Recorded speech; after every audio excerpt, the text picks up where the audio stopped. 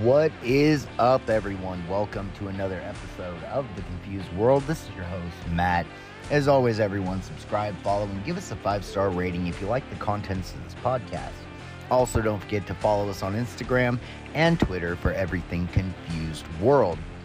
I came across these articles some time ago and wanted to report on them, but found a couple of other stories that were really catching my attention that needed to be put out there. So we're going to go back onto a little bit on some of these issues revolving around the Israeli-Hamas war that's going on. And so we're going to get into this first article here. This one's coming from apnews.com. And this article was released, looks like January 26th. So like I said, we're going to backtrack here just a little bit. The Hague, Netherlands. The United Nations top court on Friday ordered Israel to do all it can to prevent death, destruction, and any acts of genocide in Gaza. But the panel stopped short of ordering an end to the military offense that has laid waste to the Palestinian enclave, in a ruling that will keep Israel under the legal lens for years to come. The court offered little other comfort to Israeli leaders in a genocide case brought by South Africa that goes to the core of one of the world's most intractable conflicts. The court's half-dozen orders... a little advertisement here. Sorry. The court's half-dozen orders will be difficult to achieve without some sort of ceasefire or pause in the fighting. Quoting, "The court is acutely aware of the extent of the human tragedy that is unfolding in the region and is deeply concerned about the continuing loss of life and human suffering," end quote. Court President Joan E. Donoghue said. That's as far as this article goes, but basically what they're really saying is that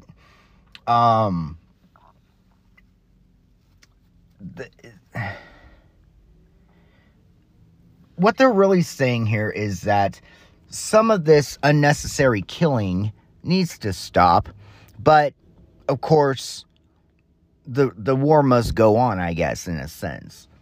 So they're not exactly telling them that they need to go with the whole ceasefire thing.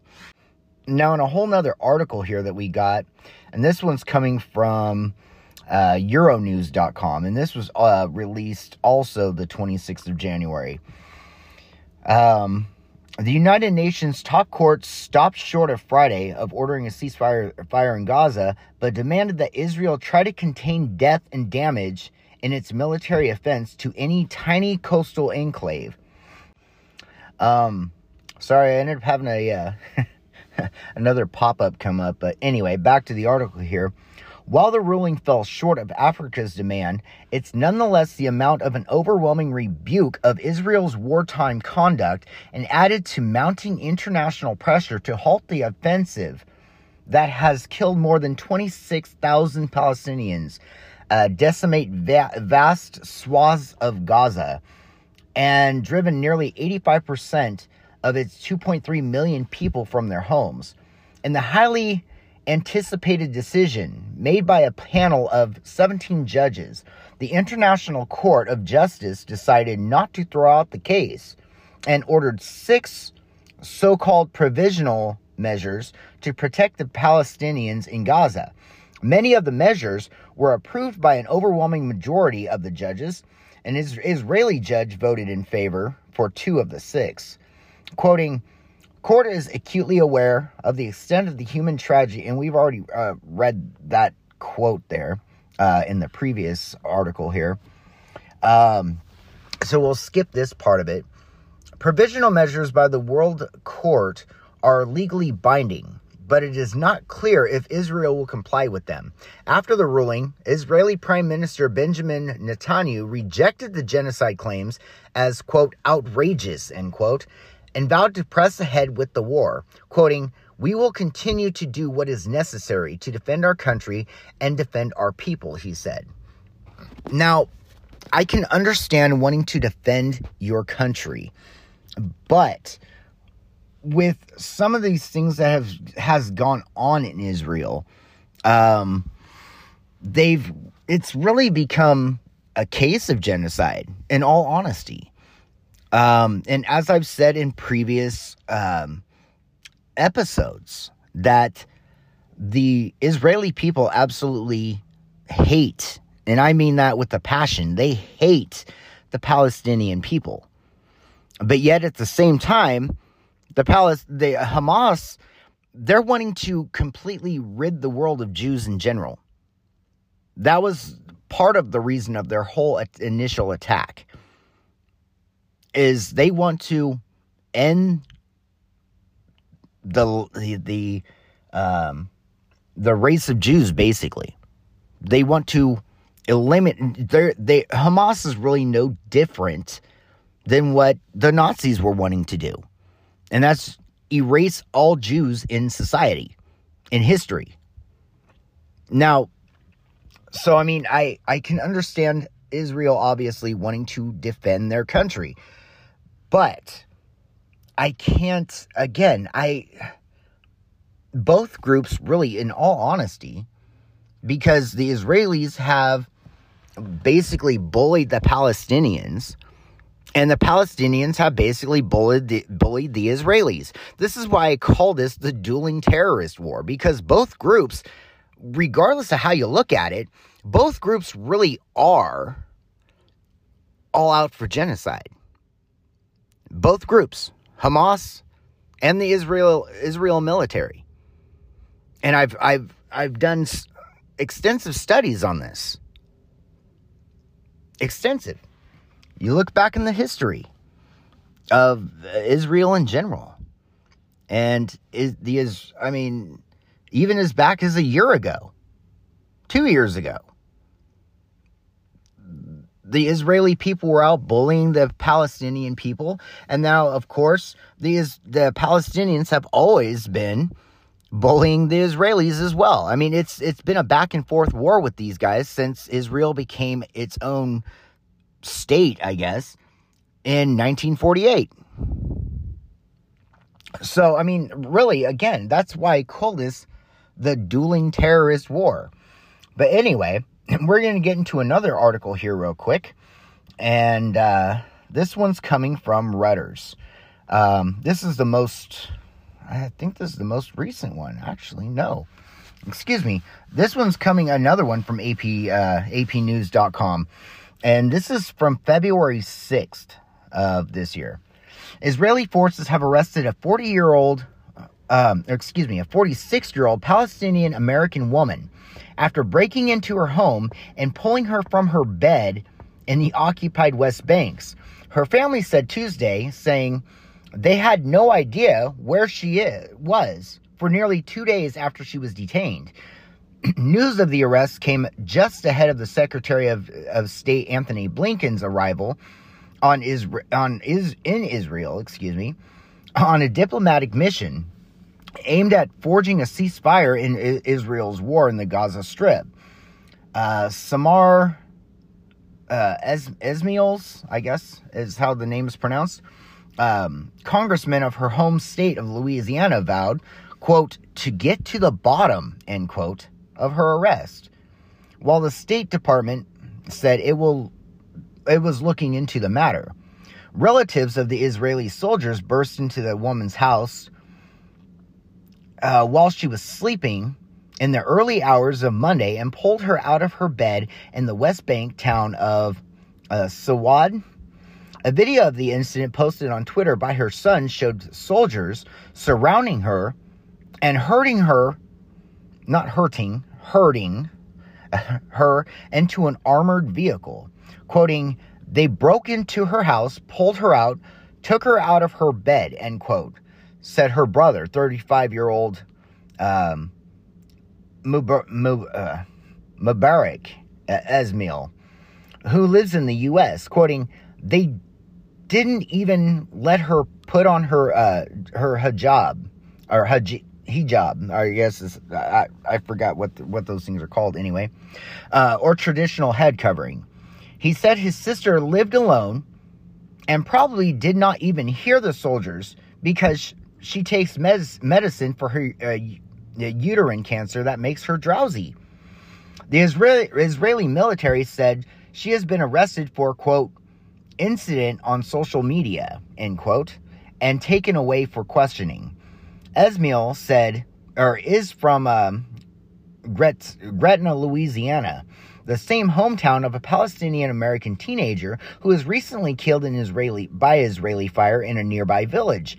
The death of 17-year-old Tawfiq Abdel Jabbar drew an expression of concern from the White House and an uncommonly quick pledge to investigate from the Israeli police. No findings from the investigation have yet been released. Esmail's family said she often traveled back and forth between West Bank and the U.S., where she managed a family-owned grocery store in Gretna and worked as a tutor at a nearby high school. The family is in touch with the U.S. Embassy officials, but said they know nothing about her current whereabouts. This article actually kind of goes on a bit. Actually, you know what? We're just actually going to finish this article. Representative Troy A. Carter, Democrat of Louisiana, said he was, quote, deeply concerned, end quote, by the arrest. Quoting, I am in contact with the American Embassy and the State Departments to get to the bottom of why she is being held and will continue to gather facts about this ongoing situation. I am praying for her safety, end quote, he said. The U.S. government spokesman said the State Department was aware of the reports that a U.S. citizen has been detained and was, quote, seeking additional information, end quote, about the incident, but had no further comment. Late Tuesday, Blinken arrived in Israel, where he is expected to press ahead with efforts to at least pause Israelis' offensive in Gaza and curb violence in the West Bank. Since the Gaza war erupted in October 7th, Israel also has held the territory under a tight grip, staging often deadly raids into cities and villages and arresting dozens of Palestinians, in some case accused of posting incident materials on social media. Now, again, this is why this right here is why I can't fully support what Israel is doing. I cannot support it. This is just them showing off that they're just as much of a terrorist group as Hamas, as I've just said. Because they're going after the Palestinian people. And while you got the Palestinian people wanting to rid the world of Jews, it's a back and forth war. It's never going to end, unfortunately. Now, this war might end, but the conflict between the Israelis and the Palestinians are not going to come to a cease at any point in time. It's just not. I mean, that's just facts. But we're going to get into another article here real quick. This is the one that I wanted to touch up on with you guys because this is more recent news here. This was released the day I am actually recording this episode, which is February 22nd, okay? And this is coming from Reuters.com. Rafah, Gaza Strip, Cairo, Jerusalem, February 22nd. Israel bombing on Thursday flattened a mosque and destroyed homes in Rafah in a fierce surge of violence in the city. While the Hamas chief was in Cairo, for talks, Gazans hope could bring a truce and head off a full-blown assault on the city. In Khan Younis, the territory's principal battlefield since Israel launched an assault on the cities last month, Israel forces withdrew from Nassar Medical Complex a week after raiding it. The Palestinian enclave health ministry said. The World Health Organization had said earlier it aimed to evacuate some of the roughly 140 patients stranded, while Palestinian officials said bodies of dead patients had begun to decompose amid power cuts and fighting. Israel gave no immediate comment. In Rafah, mourners wept over at least 7 corpses and body bags laid in cobbles outside of a morgue in the city, hard against the Egyptian border, where over half of the Palestinian enclave's 2.3 million people huddled, mostly in tents. Quoting, "They took the people I love. They took a piece of my heart," end quote, wailed Dina al-Shir, whose brother and his family were killed in an overnight strike. Gaza health authorities said 97 people were confirmed killed and 130 wounded in the last 24 hours of Israel assaults, but many more of the victims are still under rubble.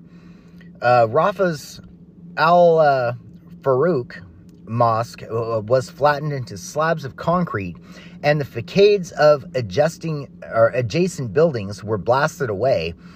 Authorities said 4 houses have been struck in the South City and 3 in the center. Residents of the bombing said the residents said the bombing was the heaviest since an Israel raid on the city 10 days ago that freed 2 hostages and killed scores of civilians. Quoting, "We couldn't sleep. The sound of explosions and planes roaring overhead didn't stop," end quote, said Jahid Abumed, 34, who lives with his family in a tent. Also quoting, "We could hear children crying in nearby tents. People here are desperate and defenseless," end quote. The head of the I'm going to absolutely butcher this name, unfortunately, but I'm going to give it my best shot. The head of Medicines Sans Frontieres, I guess is how it's pronounced. Doctors Without Borders is what it is. Told the United Nations Security Council in New York that children who survived the war will not only bear the visible wounds of traumatic injuries, but the visible ones are the invisible ones too. Quoting, "These psychological injuries have led children as young as 5 to tell us that they would prefer to die," end quote, said Christopher Lockyer. Gaza authorities said at least 20 people were also killed by the bombings of 2 houses in a central part of Gaza Strip, the only other substantial area yet to be stormed by Israeli forces. Israel launched its campaign in Gaza after Hamas militants who controlled the territory stormed through Israeli towns on October 7th, killing 1,200 people and seizing 253 hostages, according to the Israeli tallies. Since then, nearly 30,000 people have been confirmed killed in Gaza, according to health authorities, with thousands more feared dead, unrecovered under ruins. Israel has threatened to launch a full-blown attack on Rafah, the last city of Gaza's southern edge, despite international pleas, including from its main ally, Washington, for restraint. Residents who have fled to Rafah from elsewhere said there is nowhere left to go. Meanwhile, an already meager aid flow has almost completely dried up. The head of the main UN relief agencies, including UNHCR, UNICEF, WFP, and the WHO,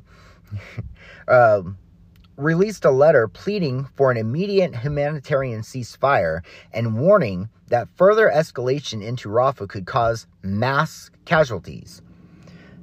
talks to reach a ceasefire failed 2 weeks ago when Israeli Prime Minister Benjamin Netanyahu rejected a counteroffer from Hamas for a 4.5 month truce that would end with an Israeli withdrawal.